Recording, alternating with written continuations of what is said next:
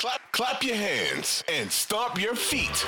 You're listening to the Clap Your Hands podcast, hosted by Elliot Shore-Parks and Kyle Newbeck. Here they go. Tyrese Maxey. You want to go first for New Balance's own Tyrese Maxey? Yeah, congratulations to him once again for securing the bag, by the way. I have to make sure I say that. I gave him a B. I think he was probably at an A level to start the season because he was doing just everything they needed him to do. He's awesome shooting, giving them some juice in transition, looked good playing off of Harden. And he has not looked like that guy recently. And he deserves the grace period because of the injury and all that. But the shooting has not been good, which is a really important thing. He has had the burst, but seeing Melton in that starting lineup and seeing them succeed with, more of a complimentary guy in the backcourt, that he's like the little things type guy next to Harden, it makes you wonder whether the best version of this team features Tyrese as much as it does, or even has Tyrese on it, depending on if you wanted to move him. Like, you do start to think more and more about those questions. I know we've discussed potential trades with Tyrese in the past.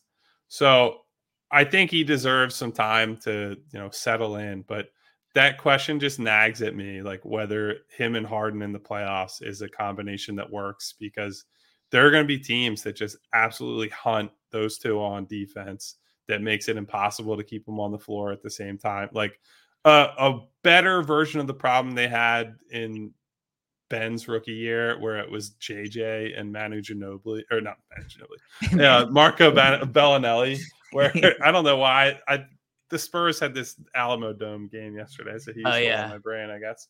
Bellinelli and Redick were just like absolute food for the Celtics in that series. And Maxey and Harden are both better than those guys in terms of all that they bring to the table. Yeah. But I wonder if you run into the same problem as they did in that series, where one of them is just like a revolving door on defense, and there's only so much that Joel can do to clean it up on the back end. So some of my concerns are more future focused, but also he's in that B range because of, how good Melton has been and the questions that, stem from that. So I feel like I'm probably being a little harsh with this grade. And I do think a lot of Maxey's problems that I have with him, or like giving him this grade, is because of the team around him. I think if he was on OKC, for example, he would be a much different player, at least further along. Sometimes I watch him on the Sixers and it feels like he's caught between two places where he's not getting anything run for him like he is, like Harden and Embiid are. But also, they're not a great running team because everyone on the team is slow besides him. So I don't think he gets to feature the best part of his game. He is a really good shooter. So having him just stand is not the end of the world, because he has been a good shooter. You're right. Since he returned, it's not been great. And he's dealing with a foot injury. But I gave him a B minus because, to me, I was hoping to see him take a step forward this year. And he kind of just looks like the same guy. But I think part of that is because of his role. But I was hoping he was going to look a little more like a player that would be the guy, a guy that could, give you not 28 points consistently, obviously, but a guy that you felt you could run the offense through a little bit more than they are. And I was thinking about this and debating this with some of my friends. Do you think he's still worth a max contract? It's an interesting question. I personally probably do not want to give him that level of contract, just because small guards, the barrier or the hurdle you have to clear there on offense is so high. Like, right. You have to essentially be Dame Lillard to be a max level guy at that size and be that bad defensively, or be as much of a potential target defensively.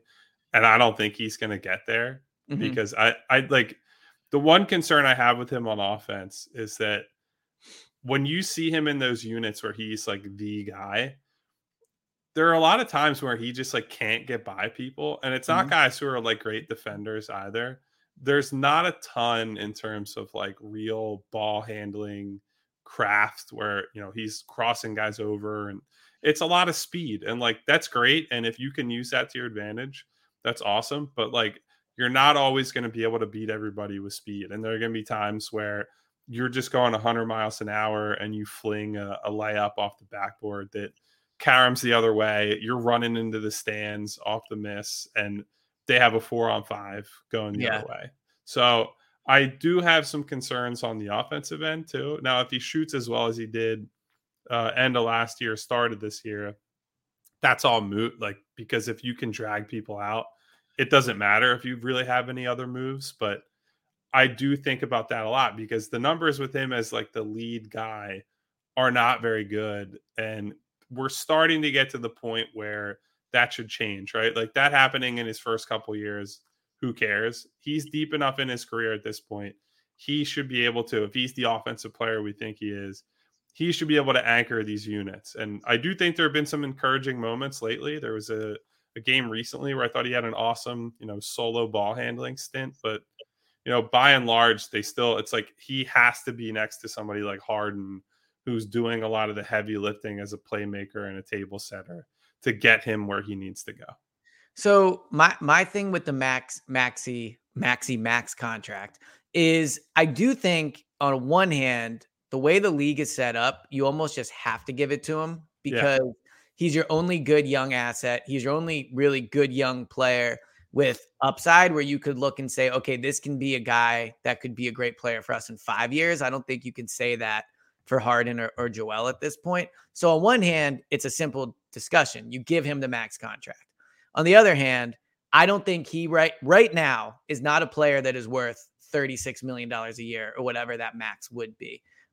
He just doesn't give you enough. I think he's a role player at this point. Now, again, it could be because of the situation, right? I mean, you talked about the ball handling and all that. He doesn't get a ton of opportunity to do that because Harden's here. And then he was also playing with Ben. So I don't think he's been given a chance to develop. But the issue is Harden is probably back next year. Joel is definitely back next year, barring him demanding his way out. So at what point does Maxey become worth that money? And I just don't know if he is. People love to rip Tobias for his contract. It could kind of be a similar thing where you're giving Maxey all this money and he's basically just an elite 6-man / really good runs the floor guy for you. So I think it's an interesting discussion for them. I think they'll probably just end up doing it, but I would be lying if I said that part of me would be a little interested in trading him just so you don't have to give him that deal and flip him into, somebody. It's tough now because he only makes like $3 million, but at the end of the day, I'm just a little more hesitant. I also wonder if everyone's so sure Maxey is worth a max deal, why isn't DeAnthony Melton? DeAnthony Melton does a lot of the same things Maxey does. He's bigger, or at least I think he has a bigger presence on the court. He's just as good of a shooter. I know Maxey has a higher ceiling, but I don't get how we can say Maxey, you got to give him the max deal. But with Melton, you definitely wouldn't. Yeah, well, I think Melton's going to get a lot of money on his next deal. He's not going to be on $8 million a year. Would be my prediction there. With Tyrese, we mostly agree. Like, I just don't. I think he's going to get the max because that's just like what happens with good players coming off rookie deals. And we're going to see this too with Jalen Hurts when he signs a new deal. Like, it's always easy to love somebody as a fan or even like a quote unquote objective media member when they play well on a cheap deal. The moment you put pen to paper on a massive contract, the expectations change. And whether that's fair or not, they're going to be also you have team building concerns or roster restrictions based on that contract. Like Tyrese Maxey, if he signs a max extension, now he gets into that Tobias territory of if you're not producing, people are going to be pissed and saying, how could they use that money otherwise? Like Jalen Hurts, once he signs his deal, and I'm sure he's going to get a ton of money whenever he signs his deal because he's been awesome. If he doesn't consistently meet that level that people expect, they're going to be coming with torches and pitchforks. That's just how it works. Guys on rookie deals get a lot of leeway and they're always the most beloved players because expectations are lower. And if they fail or if they're bad, it's not a team crippling thing. If you fail on a bigger deal, that's a team crippling mistake that the team made.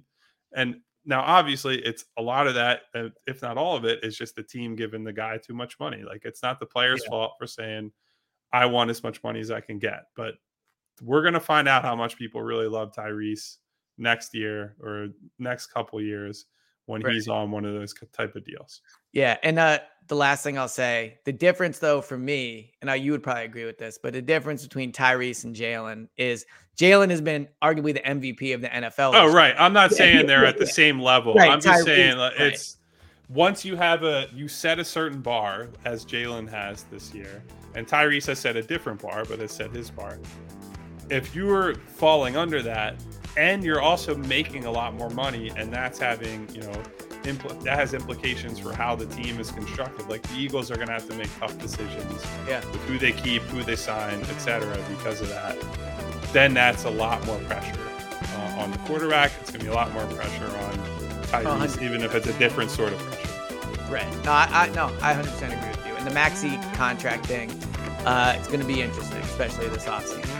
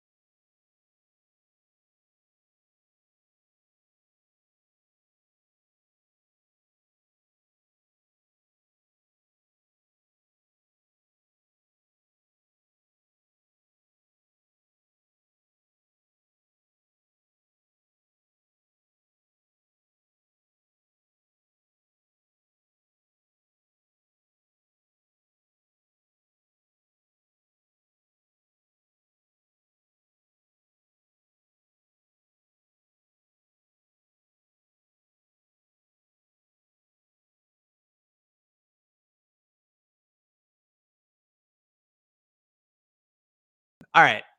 We can probably start to fly through these a little bit. Tobias, for me, I'll go first on this one.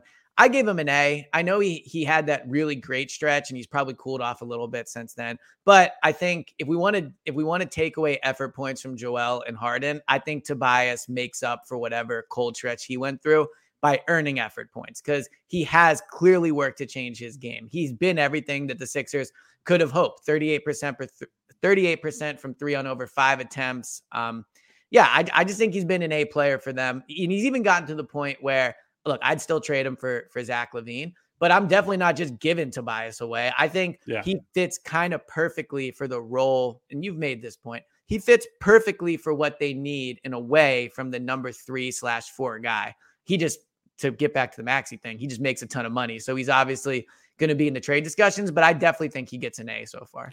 Yeah, well, so I actually gave him a B, but it was mostly because I think the shooting has tailed off enough that it's like, all right, if that's his one thing that he does, even if we're excited about the idea that, like, all right, he finally embraced this role, then he does need to be really good at it. Like the difference between him being a 42% shooter and like a 38% shooter is pretty big. If that's like all he's doing for long stretches of games, then he needs to be at a really high level. Like it's not that he's been bad recently, but that has tailed off, and that has a big impact on his grade.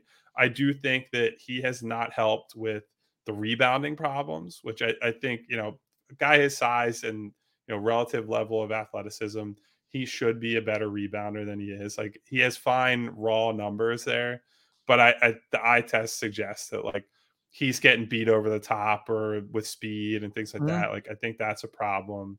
I do think like if we're just saying on vibes, I think he kind of gets an A. Like I do think that he's been the pulse of the team in a lot of ways where, he's able to pull them through these games where they're undermanned or something like that. And, he deserves credit for that, for being able to toggle between the two different versions. But overall, I think a B, maybe a B plus is fair. If you want to give him an A, because we're giving him the overachiever points or the good role player points, that's fine. Not going to argue about it, but I gave him a B.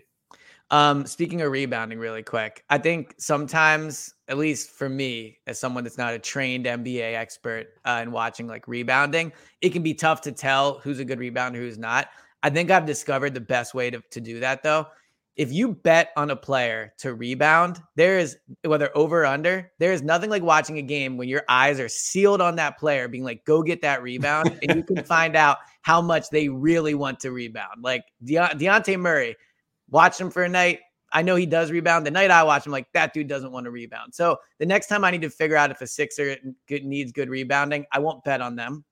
Not ethical, obviously, but it's a good way to do it if you're a Sixers fan and you want to figure out who's a good rebounder and who's not. DeAnthony Melton, what would be your grade for him? So I think in the column, I gave him a B+. The more I thought about it, I think he's got to be at least an A- or an A, because I think he's exceeded all expectations. He's like by far their best offseason acquisition. And the fact that we are able to have the discussion about potentially bumping him into the starting lineup and saying things like he has to play in crunch time and in big playoff moments, whatever, that suggests that he's probably an A player for this year, because I think he's been way better than even I would have expected. Yeah, I agree. Again, when I talked about why Harden's a reason to believe going into the playoffs, I really think the larger reason is the guards have been way better. For as all the criticism we have of Maxey when we discussed him, DeAnthony has been that difference from being, okay, they have two good guards that both have their flaws, to being like, wow, they have three that they can really count on. I mean, we talked about 3-guard lineups. So I think he deserves a pretty solid A, for sure. Now, if he does go in the starting lineup and he's playing big minutes, then the expectations change, and we'll see if he can step up to that. But based off of what they thought they'd get from him going into the year to what they have gotten, I think he's definitely an A. All right, Matisse Thybulle.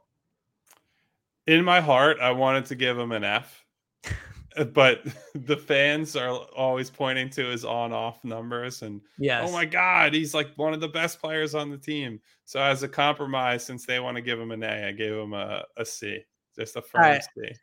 So I gave him a C+, and this is probably completely unfair, but I just do feel like he's been better this year. I have no way to point to it. I have nothing to statistically.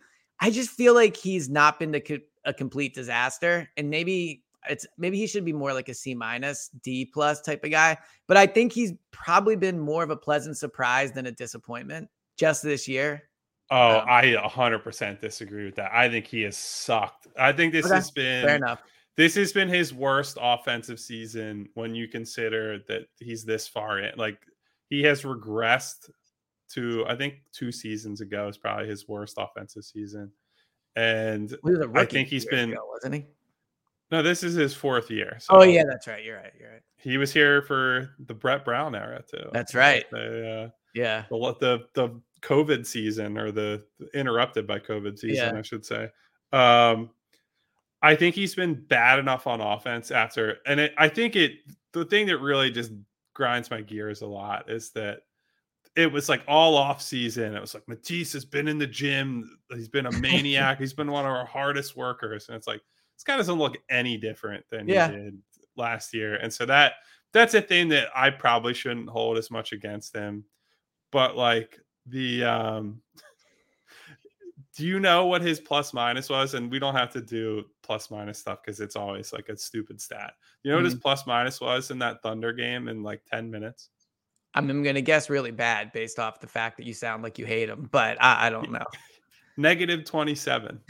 That's pretty impressive. In like 10 minutes. Yeah, it's pretty and I believe somebody that one of my Twitter followers posted a thing or like tweeted at me, said that was the single worst plus minus of anybody who only played 10 minutes of anybody in the league this year. You would think it would have to be, if not league history. I mean, -27 in 10 minutes. That's pretty hard. All right. You've talked me down. I'm at a D+.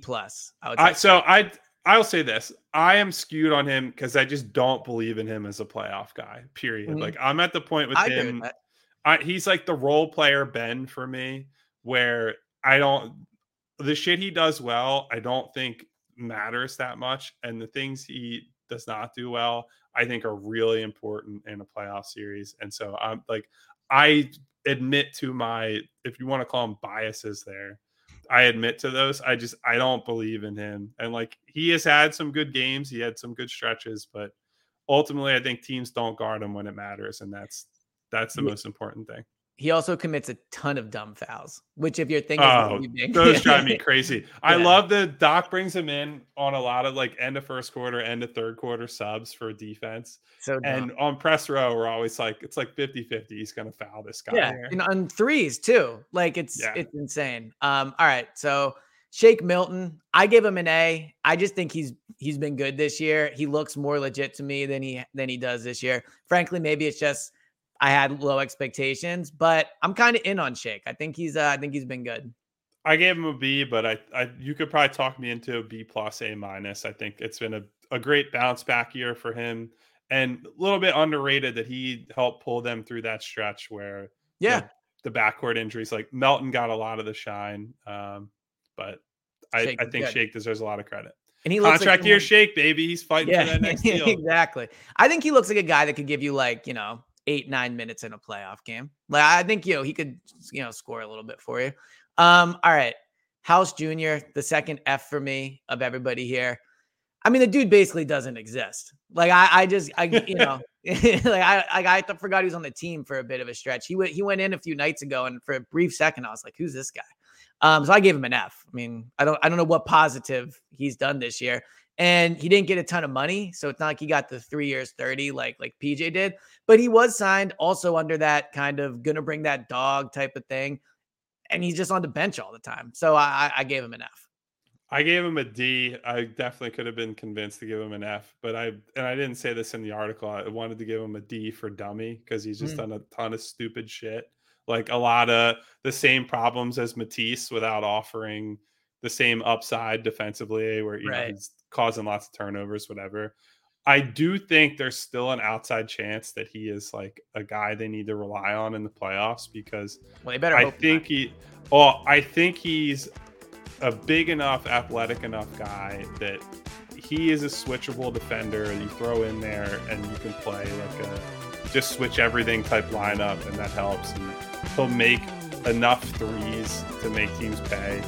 He is the weirdest shooter of all time, like shoots on the way down, which is what you're taught not to do the first time you play basketball. And he takes corner step back threes, which should be like borderline impossible. I've seen you getting the footwork down for that.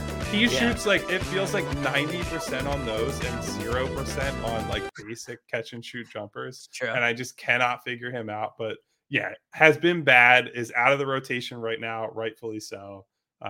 Could get a failing grade at the end of the year. I'm putting him at a D for now as like you're on notice, buddy. Like get your act together. Yeah. Well, I gave him an F, so he's on notice for he has to improve to pass the ESP course here. Absolutely. Wait, actually, real quick tangent. Hilarious locker room guy, which is why I think I probably give him a little bit more grace. I could see that. I mean, it seemed like he certainly, he was the bubble guy, right? Wasn't he the guy that? He got himself. He's like off the court. Yeah, off the court, he's a little more interesting than on the court. All right, the last kind of interesting one, we'll do it maybe as a duo. Paul Reed and Montrezl Harrell. I have a take that I'm probably going to regret, but dude, Paul Reed is overrated. I'm so sick of the play Paul Reed. He's a fine player. I don't think he's that much better, if even better than Montrezl Harrell. Montrezl Harrell is playing at a point where he'll score like 18 points or 17 or whatever, and people still don't give him credit. Paul Reed, because he's giving back 25 points at the other end. Whatever. Paul Reed scores like 4 points, and you would think it's like, oh, why isn't this guy playing 30 minutes a game? Paul Reed is a fine player. Again, fine player. But I like Montrezl Harrell. I think from what I've watched, I get he's bad on defense. And again, this maybe my defense doesn't matter bias showing in. But I don't know. I think on offense, especially Harden, when he's on with Harden, I think Harden's made him look like a decent backup center. He's weirdly sized, like he's kind of undersized for that role. But I gave them both a B. I'm not going to sit here and give Montrezl an F just because people want Paul Reed to play. I gave them both a B. I gave them both C's, and so I think there's a middle ground between what you said and like the fans who are like dying to have Paul Reed play, 15 minutes a night every night. Like I do think people probably take some little things that Trez does on offense for granted. Like he just knows how to play within pick and rolls with Harden, where he's a pretty good short roll passer. Like he'll hit the open guy in the corner if the defense collapses on the middle of the floor. He's got really great hands. Like he plucks down balls that are like at his knees that like no guy should be able to get those. Like somebody throws some of the passes he gets to you in a pickup game, you're like chewing the guy out. Like, what the hell are you doing to me? Like, why are you expecting me to catch that pass? He catches those passes reliably and turns those into easy dunks and layups. Like, those are things that you shouldn't take for granted.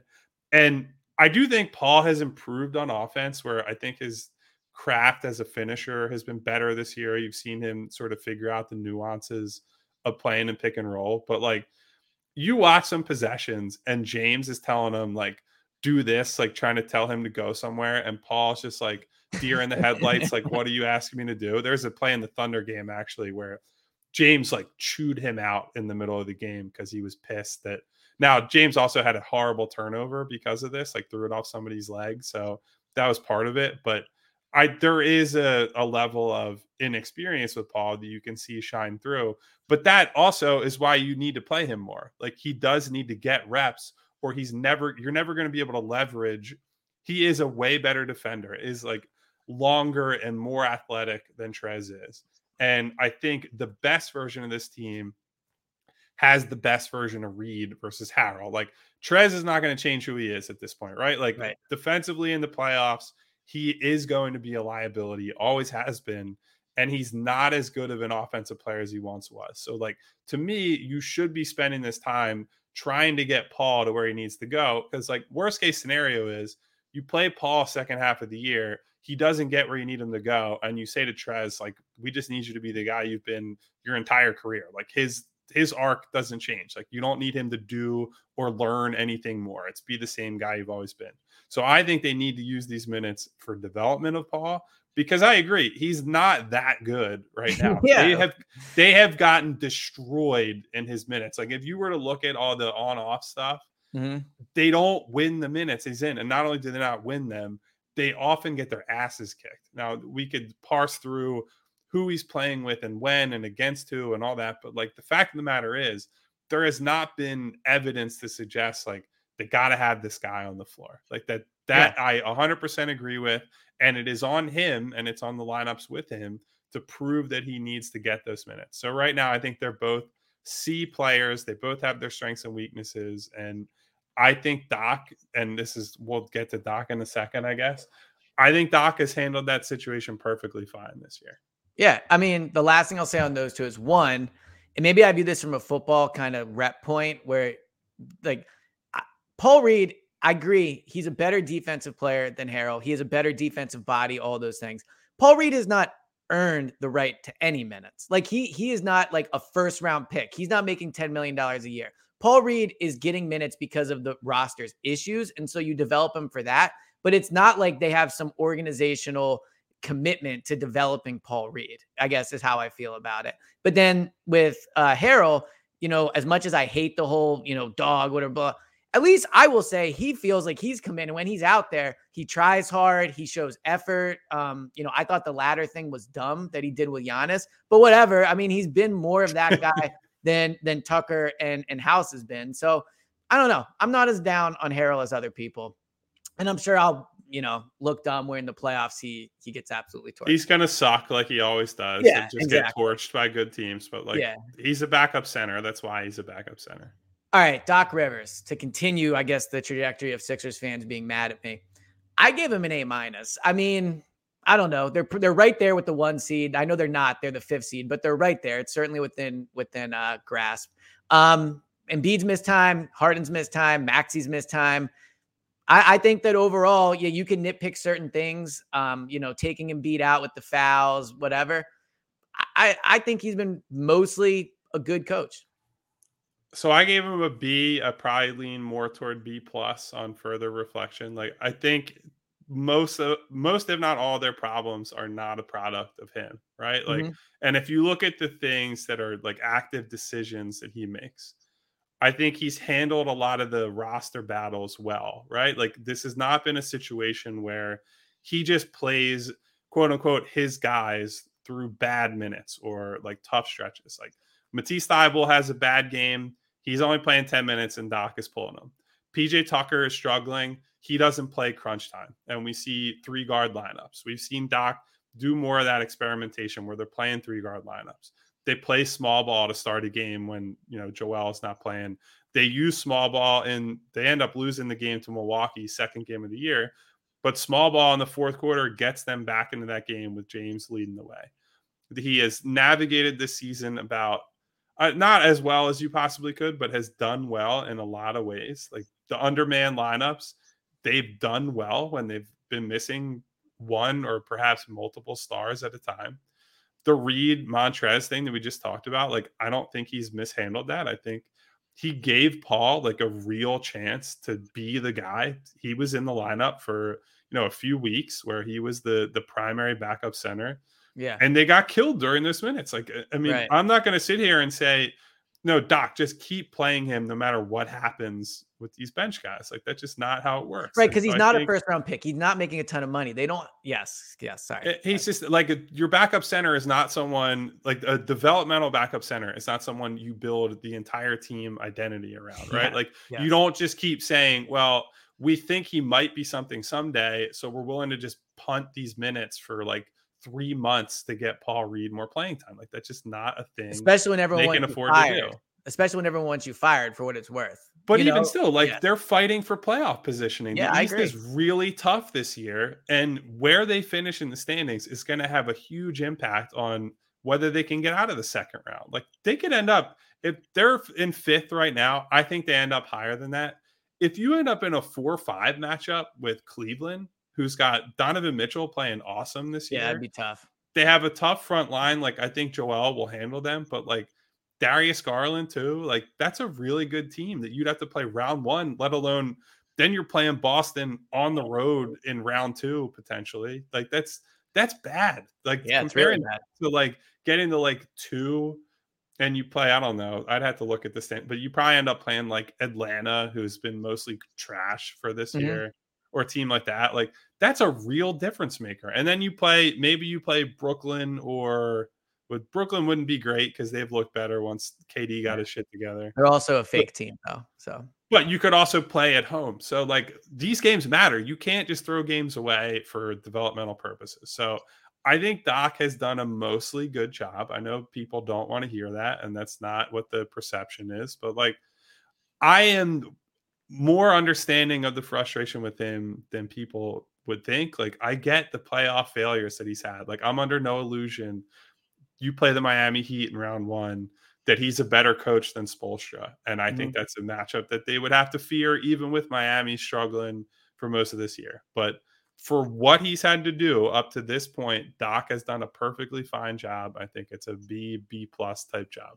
Yeah, and look, Spoelstra is a good head coach. I will say, if I'm not mistaken, he's only ever won a title when he had LeBron, for what it's worth, right? So, I mean, again, Doc had KG and Ray Allen and all those people. But, yeah, so I agree with you on Doc. And I think at the midway point, the team has been mostly a success, despite the struggles and the injuries and stuff. I think if you would have told me at the beginning of the year, they're right around where they should be, considering Harden's been better than thought. Embiid's been mostly healthy, missed some time, but I think they deserve credit for that. So, all right. Anything else? Well, we had 2 more guys, but we'll just grade them real quick. Niang and Korkmaz. Oh, yeah, that's right. I forgot Niang. So I gave Niang an A. He does what he does. He's shooting better than last year, basically.